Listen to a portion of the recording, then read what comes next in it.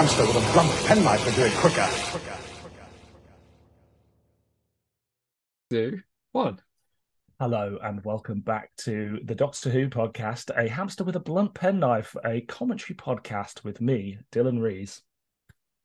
Oh, and me, Joe Fort. Hello.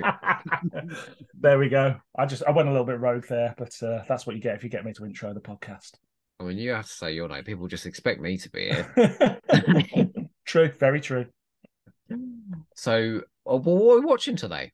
No, we're going to watch the second episode of the Daleks Invasion of Earth, which is confusingly called The Daleks. Daleks, yeah. But of course, we all know the Daleks isn't actually called the Daleks, but who knows? It'll always be the Daleks to me. Isn't there an episode of the Daleks called The Rescue? Yes, there is. It's all very convoluted. Isn't there an episode of The Chase called Dimensions in Time? Yeah. There's an episode of this that's actually called The 10th Planet Part 4. No, that's not true. Oh man, that would be brilliant. Jesus, that was a belly laugh there, wasn't it? Well, look, let's just scoot straight in, shall we? All right, yeah, let's do it. Absolutely, I'm ready for this. And you intro, so I'll count us in Perfect. 3, 2, 1. Let's go. So finally, we're going to see some Dalek action, and as already discussed, I'm sure it's going to be extremely well realized. It's going to be better than the movie. That's what I've heard. It's going to be epic stuff. So this was the first episode of Doctor Who to ever enter the top 10 of viewing figures. I think it was about 12 million people or something watched it. But this is the first time it ever charted. You know, I've been listening to Toby Hadoke's wonderful Too Much Information. Oh, it's wonderful, yeah. I mean, Jesus Christ. So I listen to his and then I start putting mine together and go, oh dear, I'm still in the nursery. Sometimes he graces me with his presence on this, you know. Yes, yeah. I'm very honoured. You're a lucky man. And like there's lots of sort of conversation in those early episodes about Doctor Who. Well, we're only going to give it 12. We're only going to give it, you know, a run of 10 episodes or 8 episodes or something like. Honest to God, those people that were making those choices must be eating humble pie at this point. Yeah. Yeah, I mean, and this is technically Doctor Who's first anniversary. So episode 1, I think, was broadcast. It was around November. I want to say it was November 21st, actually. So we're already. I mean, obviously, you wouldn't celebrate it, but it's quite apt that, you know, it's back with this. It's in the zeitgeist now, isn't it? You know, and this season is just on a run of incredible viewing figures. Yeah, it is, and they just. I mean, you're doing the Web Planet. Well, as we record this, that's where it peaks, isn't it? Yeah, I think it does for a long, long time. Like it's what 13, 14 million, something like that. I think that's the highest until Ark in Space 2. Wow, got like 13.6 or something like that. Now I'm not blaming the Web Planet entirely, you know, for the viewing figures heading over a cliff like that. Yeah. But boy, oh boy, it was massively popular. And obviously Dalek Mania was going a bit crazy because this is the first instance, obviously, in Doctor Who of a returning element. Yeah. It's exciting stuff. And I can just see why kids love Daleks. And I tell you what, I've always hated the voices in this story, but they are so much more imitatable for kids than, say, the Nick Briggs version almost. Not to slight the Nick Briggs version because it's great, but they're all very like, we are like you can just imitate them like that. The ring modulation that they're using is barely audible, I think. Can I do it? Because I'm a little bit camper than you. What? Yeah. We are the masters of Earth. It's very camp, isn't it? Honestly. We also get that very hesitant Dalek that comes up in a bit where he's about to make a speech to everybody and he goes up to the microphone and he goes, ha, ha. Not as bad as that one in The Chase, you know, who goes, 4 minutes, you know. Yeah, I mean, obviously in the back of everyone's minds, you know, after the Second World War, the most scary force to conquer the Earth is a load of camp Nazis. I think the Daleks don't become the Daleks probably until Daleks Master Plan / Power of the Daleks. Like, I think at this point, they're still in their infancy. You know, there's a moment coming up, actually, in a few minutes where they kill somebody, and the Dalek leader just goes, "Kill him," like that. I feel like that really scary. Them just saying Yeah, kill him rather than yeah, exterminate. yeah. So the catchphrases aren't quite there. I believe somewhere in the story is the first exterminate, um, but yeah, like they're not quite people. I guess even Terry Nation describes them as beings or people or something like that within this script, and it's just a bit like, oh, the writers and the producers haven't quite thought about what the Daleks actually are at this point, and they kind of change, and they can become a little bit funny at times, like they do in The Chase, and even in this, where one of them chats to a mannequin Oh, briefly. oh, that bit's agonizing. Isn't it just so And you it's think like you know, like a smart director would cut away quick, but Richard Martin, yeah, that was there for a couple of minutes. yeah. So the Daleks here they feel threatening enough, Mm. but they're not. For me, they're not the terrifying thing that they will become. And effectively, there has to be like a page one rewrite on the Daleks because in the Daleks, it's kind of like the end of their story, isn't it? It's like Yeah, they can't leave the city for whatever. I can't remember why now. They need the power from the floor, static electricity in it. yeah, to stay in the city and all of that. So effectively, they are being rewritten to fit into this story. Yeah, well, Maybe this they is lose a little something for that in terms of sort of being unique, but as like a force, a threatening force, well, they've thrown plague missiles at the planet, taken over and yeah. killed a bunch of people. Like, not many Doctor Who monsters get this far, do they? No, very true. And I think this is the first kind of big sci-fi story they do in terms of like we're bringing it back to Earth. The threat's like a local threat, and also it's the first time the Doctor, I think, is the hero that chooses to stay. And it's like we better defeat them. Which before that, I don't think he ever does. He's just involved in a situation that they're trying to get out of, and sometimes they defeat a baddie on the way. Well, it's very different from the last time we met the Daleks, and he's spinning them a load of bullshit just because he wanted to investigate the city. Yeah. Yeah, very true. I love how There's a massive retooling of the character. Sorry, you were saying. I was just going to say very quickly, I love the Daleks coming down this ramp throughout every episode of this. Just keep watching as they all whiz down. But yes, as The you were person saying. inside's going shit.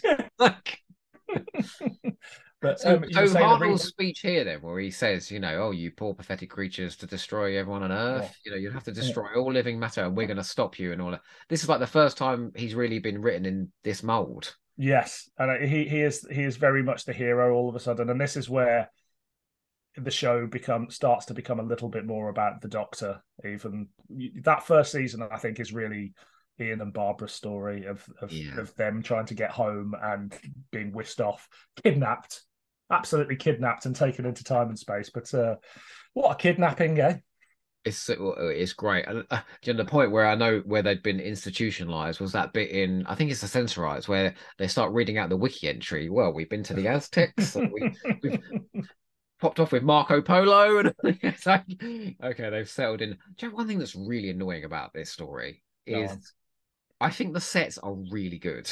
Yeah, and I feel that for a kind of tiny budget and a small studio, it paints an impressive picture, and it's the direction that doesn't get into the detail of the set. Because there was a shot a minute ago where you saw the saucer, that sort of painted backdrop of the houses, and it felt sort of vast, but now it's all tight shot, so you're not seeing anything.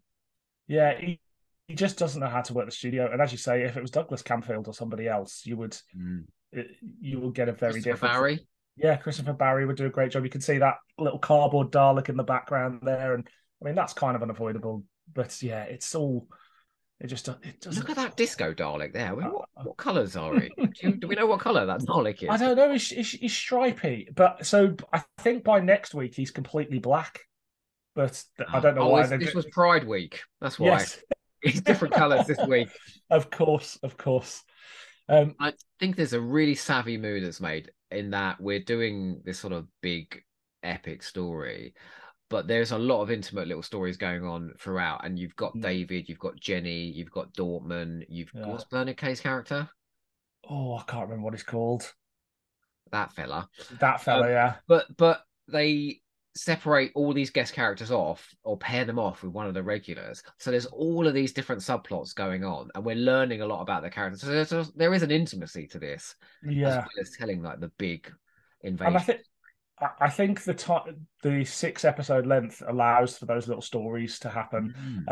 I love the Jodie Whittaker era, and you won't hear me slag it off very much at all. But I think sometimes one of the criticisms that can be leveled is sometimes you've got 4 companions delivering one companion's line, and it needs more of like, let's separate them all off and do different things. But Dylan, I love the Jodie Whittaker era as well. good. It's a Will you wonderful come on era. this thing and do one of those, please? Oh, absolutely, 100%. I like. There are very few episodes from that run that I haven't revisited and loved again. In the middle of this Dalek Invasion of Earth commentary, I'm going to ask you to do my personal favourite of the entire era, because no one's chosen it yet, and a lot of quite a few of those ones have gone. Demons of the Punjab. Okay, wonderful. Love. Yeah, absolutely. I'll be there. It's a lovely story, very subtle. I actually, I'm going to name drop here. I went to Vinay Patel's house the other day. Never did. Oh, if you see him again, please tell him 2 things. 1, he's extremely handsome, and here's my number. He is a very handsome man. Both of his episodes are stunningly good. Yeah, they are. He's and he seemed like a lovely chap. May I ask why you went to Vinay Patel's house the other day? It was a work-related visit, but I work in film and television, and I can't really say much about the project. It's not Doctor Who. I'm not doing Doctor Who, unfortunately. But yes, it was work-related. We were there for about an hour, and very nice he was too. Well, he's an extremely talented man. In fact, I could make a parallel between this and Demons of the Punjab, because that also tells a very epic story in an extremely intimate way as well. Yes, it does. It does. Possibly slightly more successfully than visually, it's just beautiful. It is. It's a beautiful story. Well, yeah, I'll definitely. But you don't get all the Dan Dare excitement in Demons of the Punjab. No, you don't. I always think about that first Jodie Whittaker series, that it's episodes like that. It's suddenly pitched for Sunday night. It's not a Saturday night adventure series anymore. It's like, no, this is Doctor Who for a Sunday night, so it's going to be slightly. Do you not think Demons absolutely exemplifies that? Yeah, 100%. Sort of very polished historical drama. Yeah, with a few aliens thrown in because it is Doctor Who, but it's a wonderful. Definitely stuff like It Takes You Away as well, which is sort of very cerebral, isn't it? Yeah. I love It Takes You Away. That I've seen. That's one of the episodes I've rewatched the most. I think. I've not done that one either. Maybe we'll do a double bill. Perfect. I'm there. We'll do the whole season. No. I see, we're booking you in for loads here now, aren't I? Oh, so there's a whole sequence here in a minute where William Hartnell is going to escape from this cell. And we go through this whole long tedious thing with the ring, don't we? And magnets. And Terry Nation loves a magnet. But again, I think it's that thing of, it's a scientific process that kids can understand. And it's still that educational remit of the show. So I kind of see why he throws in static electricity and magnets and things like that, because it's easy for a kid to get in a way that a long load of techno babble necessarily wouldn't be. I just think, like, you're talking about kids there. I think this is so genius. It might be such an obvious idea, the Dalek Invasion of Earth, yeah. Looking back now, but the Daleks were massively popular in that first story. What is the most exciting thing you can do with them? Of course, bring them to Earth. It's just brilliant, I think. No wonder those viewing figures shot up. I bet those Dalek suits were in hot demand. Would you say this went out in November? Yeah, of course. Those fabulous PV suits, Yeah. I'd like to get one myself one day, but they're a bit pricey.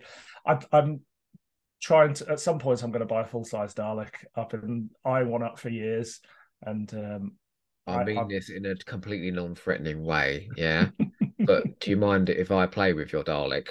Absolutely. you come over and play with my Dalek anytime. One of my friend has got one of the Day of the Daleks, nice. The gold one, and it's just beautiful. I'd like one of the bronze ones from the new series. I think I actually want a movie one.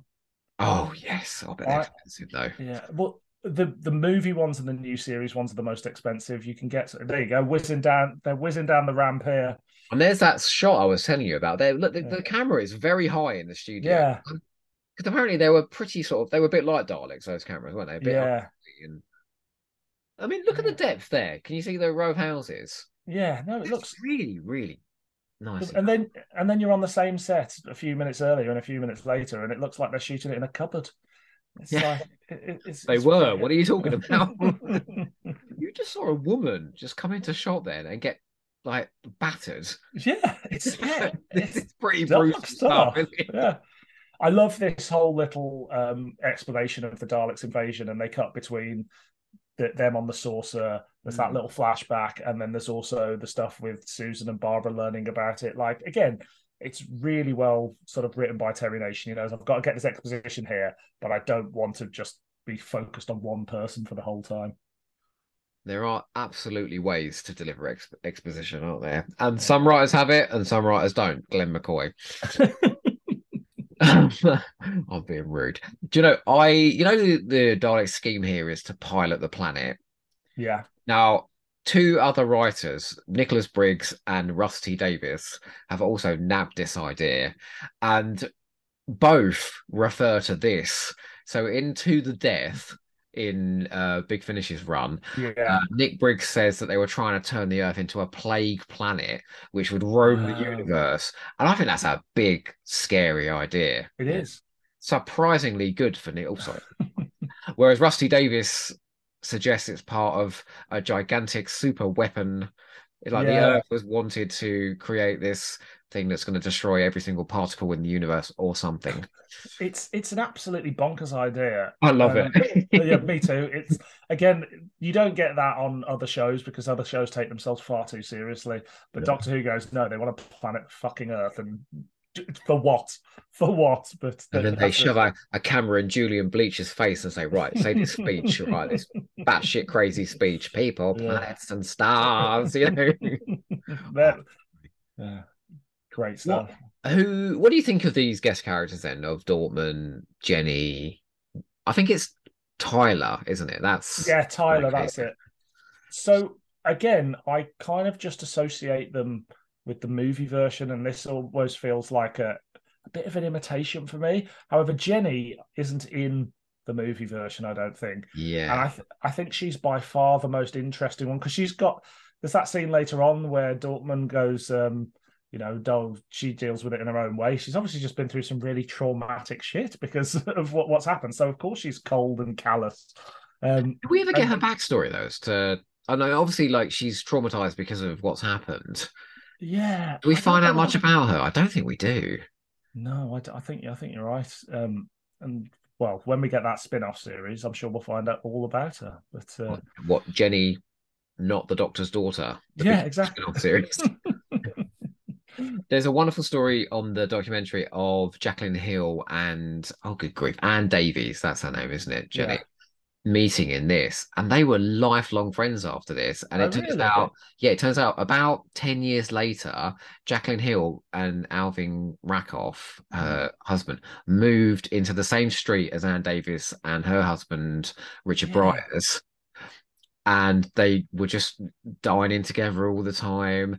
And like after they quit acting, I think Anne Davis and Jacqueline Hill did like Open University together and stuff like that. Wow. Friends right up until Jacqueline Hill died. There's a few Wow. stories like that of people meeting in Doctor Yeah. Yeah. I mean, I'd like to go to one of their dinner parties. Sounds Who. like a laugh. I think, but conversely, like I'm sure William Russell said that he never heard from Jacqueline Hill again or something like that after Doctor Who. Really? I could be wrong, but I feel like and maybe we'll find out more in the season 2 Blu-ray box set interview with William Russell. But I swear he said he never really heard from her again afterwards, which is a I'm shame. sure there'll be some tasty tidbits in the 500 hours of bonus material that Blu-ray set. Oh, I live for that stuff, you know. Oh, me too, me too. I'm a bit worried about the William Russell interview just because they showed some clips from it at He the seems a BFI. bit shaky, doesn't I he? mean, he's old, and Yeah. obviously that's what happens. But it's just quite sad when you see people like I'm very lucky that I've still got a grandparent who's probably about the same age, and my granddad, he's of a similar. You just don't get a lot of coherent sort of sentences out of him anymore, and it's just a bit sad when you see someone like William Russell who's had an amazing career, and his interviews with him are always fantastic. And it's but it'll be nice to see it, and maybe we'll get a couple more revelations. I think Matthew Sweet does such a brilliant job on those interviews because he manages to talk to them. I think he's done people like Katie Manning, has he? Nicola Bryant, things like that. And he knows all of the usual anecdotes. So he diverts away from all of that and just digs a little deeper. He managed to get a new anecdote and new things out of Tom Baker, which I thought nobody would ever do.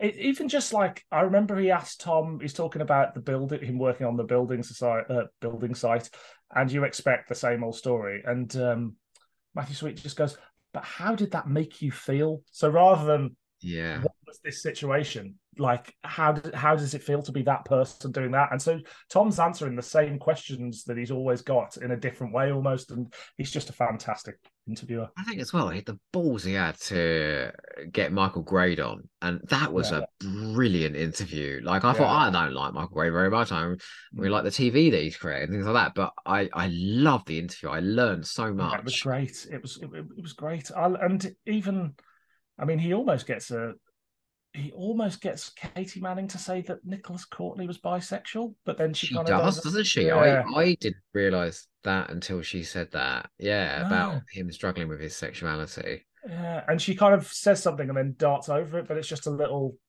nugget of somebody's life that you didn't normally get. It's and honestly, well, we love prying into the personal lives of that life and scandalous times of John Nathan Turner. Oh my gosh! I read that in about a day. It's a massive book.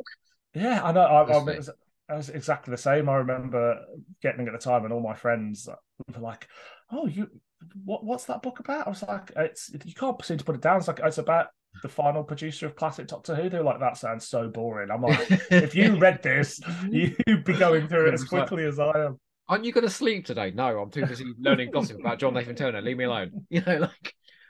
This is juicy stuff from my podcast. Come on. It's a fantastic book. I do like the documentary that was on the Blu-rays about him, but it shied over some of the less controversial elements, which is fine because sometimes you want to celebrate someone's life without having to go into the more salacious bits. I think with John Nathan Turner, we're way off piece, but who cares? This is interesting. With John Nathan Turner, I think if you listen to the Big Finish memoirs that he did, and that's mostly production detail, but really interesting. You read the Scandalous Times book, which is his personal life, and that's pretty toxic and absolutely fascinating. And then what was the other one you just said? The documentary. The documentary. Chris Chapman, is it? Yeah, and I think that paints a really good story of how his career was on the rise. He took on Doctor Who and then it kind of crashed and burned. So as a whole, all those three things, that really paints a vivid picture. It's a shame that we never got him to, obviously it's a very shame that he didn't live longer, but that perhaps he never got to tell his story as he would have liked to have told it, because his memoirs are they're not very salacious at all, considering the sort of person he was. As you say, it's all very production heavy. But he's not really. I mean, that was in Doctor Who magazine. He's not going to sit there typing, well, and this Doctor Who fan was there and I whispered in his ear, have you ever had two inside you? I don't think... What a guy. There was another example there of pretty shoddy direction in that it's got a fantastic idea. You've got the spotlight in the darkness that's picking out Daleks.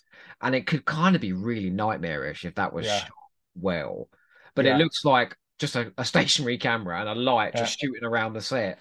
Yeah, and it keeps going on to the cardboard Dalek that they've got to bolt the numbers off. And it's like you could do some really interesting stuff where you make it so dark you can reuse the same Daleks again and again, but it just doesn't quite work. There's a moment we get earlier on. Oh, there's another Dalek going down the ramp. Earlier on, that I think we might have missed of them going to robotize the Doctor, and one of the Daleks just goes, "Take his coat off," and I just thought, why can't Robomen be robotized with their coats on? It's just a very odd thing. It's like they just think their coat's bloody hideous. Burn it. I just saw William Hunter being manhandled on that table. I was like, what on earth is going on here? He's flat out. I quite like these sets as well. The spaceship sets. They feel quite big. They do, and they've got two tiers. So I think we may have missed it, but there's at some point you see somebody on a top level and the Daleks lower down. Like they're really going for it. Oh, I we've just talked. I just think like think about the direction of the Crusade later on in Yeah, this season. Do you remember the sequence where Saladin, is that Bernard Kay's character? yeah, Is first revealed, mm, listening, and the camera comes for a curtain, and he's in the half dark, and there's yeah. action going on behind him, and it's so skillfully put together. And I think to myself, man, if some of that was in here, this would, Hmm. and I think this is good. Yeah, This could be exceptionally good it could. It could. In fact, we know we've seen the better version already on the in the movie. movie. Yeah. Yeah. What's your favorite bit in that movie? Oh, I mean, I like the bit. I think it's there's a couple of bits. Probably the bit where the TARDIS gets like all the rubble falls on it. Like that version is just so much better. I do like the scene and with the Robo Men and like the eating the food and Bernard Cribbins just being very slapstick about it all. Do you know what bit I love? It's the bit where Philip Maddock tricks them, and Yeah. then he's like, "Yeah, I told you they'd be here, didn't I?" And all those Daleks around that, uh, and they blow the shit out of it, don't they? Yeah, they With blow up a him shed. inside. Absolutely terrifying. It's Well, look, fantastic. if you dare to sit in the mastermind chair for a second again, whilst I head back to Twitter Yeah, and hit ask you a me. few questions, the wonderful Jack Coyer would like to know what other cities and national landmarks would you like to see the Daleks patrolling through? Oh, that's interesting. Um, I mean, I'd just like to see them like down my local Tesco's or something like that. I think it'd be quite nice to see them in normal places, just down an aisle there. Otherwise, Do you I know don't know. what? If Rusty, like, if this was being done now, that Yeah, totally would be being done, wouldn't it? Make it utterly domestic. yeah, on the streets of Soho, maybe in the sort of 60s and 70s, visiting various sex clubs and sex shops and things like that. Maybe we just, let's go shopping. I think so. Yeah, for a little handbag, you know. Hey, lovely. Well, the All of Time and Space podcast would like to know. Honestly, people are trying to be very witty with these questions. Who would win in a clash of the bouffons between David Campbell and Stephen Taylor? Oh, Stephen Taylor, any day. He's got a much better wig, and I feel like his hair is just solid and stays there the whole time throughout time and space. He's got so much David volume in it. It's like he stuck his Campbell finger in a power can. socket, isn't it? Okay, one last one then for this episode. David Rennie asks, that episode one cliffhanger. What on earth do you think that Dalek has been doing under that water? Do you know what? I saw that and I thought, well, he's probably just crossing from the other side. That's what I thought. Yeah, he's just Yeah, going across the river. yeah. I live on the River Thames, and if I could get to the other side by walking underneath, I absolutely bloody would. But it's not to be. So the Daleks have got it locked because they're better than us. Those fabulous water taxis, don't they? They can go straight in. Well, yeah, they do, but they don't float around the bit where I am. It's very disappointing. Oh, really? I Yeah. was about to ask where you are then, but then everyone will know where you live. And Well, I mean, I'm not going to give my full address on the podcast, but I live in an please area send called hate mail to the following address if you do not agree with the opinions. I live in an area called Wapping, and it's parts of the Talons of Weng Chiang were filmed here many years ago. So I live about 5 minutes away from Professor Lightfoot's house, and the opening bit where they pull the body out of the river, and she goes, make it all sick, that would. Here it is, Gov. There. You wouldn't want that served up with onions. That's it. Yeah. You don't live around where they did that entire Terry Nation's Army video, do you? Around there? No, there's various points along the river that all of them reasonably walkable from mine, but I think that's on the other side. So unfortunately, when I watched that video, I was like, oh, I'm going to see my house, and the answer is no. No. Also, I live in kind of a newer build further down the road rather than the lovely Victorian houses, which and warehouses that are very, very expensive. Well, you've kind of been very specific whilst not being specific at all about where your house is. So people can sort of throw the fan mail in that general direction. Yeah, I'm sure you'll get it. they could probably find my local quite easily from what I've just said. Leave it there then, folks. But you and I are heading into the day of reckoning. Can't wait. Are you ready to face this? I'm ready to face this. Let's do it.